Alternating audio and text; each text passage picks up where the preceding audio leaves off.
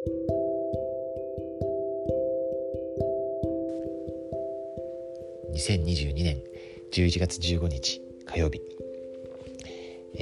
今週はアモス書、そしてオバデヤ書を、学んでいます。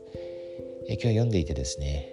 すごく印象に残った聖句を分かち合いたいと思います。アモス書の5章ですね、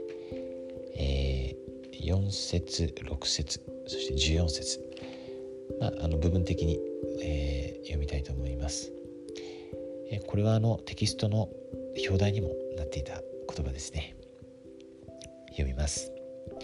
主はイスラエルの家にこう言われる。あなた方は私を求めよ、そして生きよ。あなた方は主を求めよ、そして生きよ。善を求めよ、悪を求めるな。そうすればあなた方は生きることができる。またあなた方が言うように、万軍の神主はあなた方と共におられる。というですね、非常に前向きなですね、メッセージ。当時このアモス書はやはり全体的にイスラエルがですね、滅びるというですね、もうそれ絶対逃れられないみたいな、そういうあれですよね、トーンですよね。そしてかなり重苦しいというか部分があると思うんですけれども、その中でもこういうその素晴らしい言葉があって、そして最後の方にはもう、今は滅びてしまうけれども、将来ですね、復興すると、イスラエルが。そして、それが、ずっと続くというですね、そういうことも予言されていますよね。この本当に、ネルソン大課長が教えられていることと同じですよね。主を求めなさい、そして生きなさい。本当の意味でですね、霊的に救い主のように生きなさいというメッセージ。今回の総大会でも最後にですね、ネルソン大官長が神殿のことを話されて、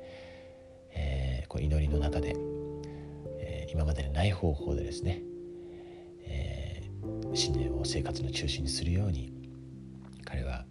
祈り、そして私たちに、勧告しています。そうするようにですね、そうするときに素晴らしい霊的な祝福が私たちに与えられる、その贖いの力がですね、私たちに及ぶと、預言者は約束しています。でこの、回復された福音に心から感謝しています。主が生きておられて、で私たちのことを深く愛しておられるということ、そしてこのアモスを通して私たちに伝えているメッセージが本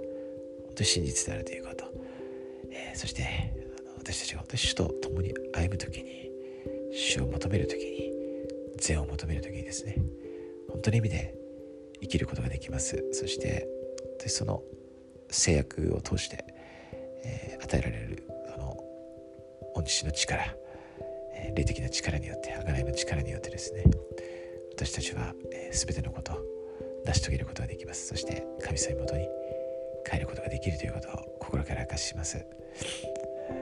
でこの、ジョセフ・スミスを通して回復された福音に心から感謝しています。ジョセフ・スミスが回復の預言者であること、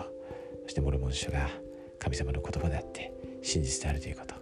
心からイエス・キリスト様の皆によって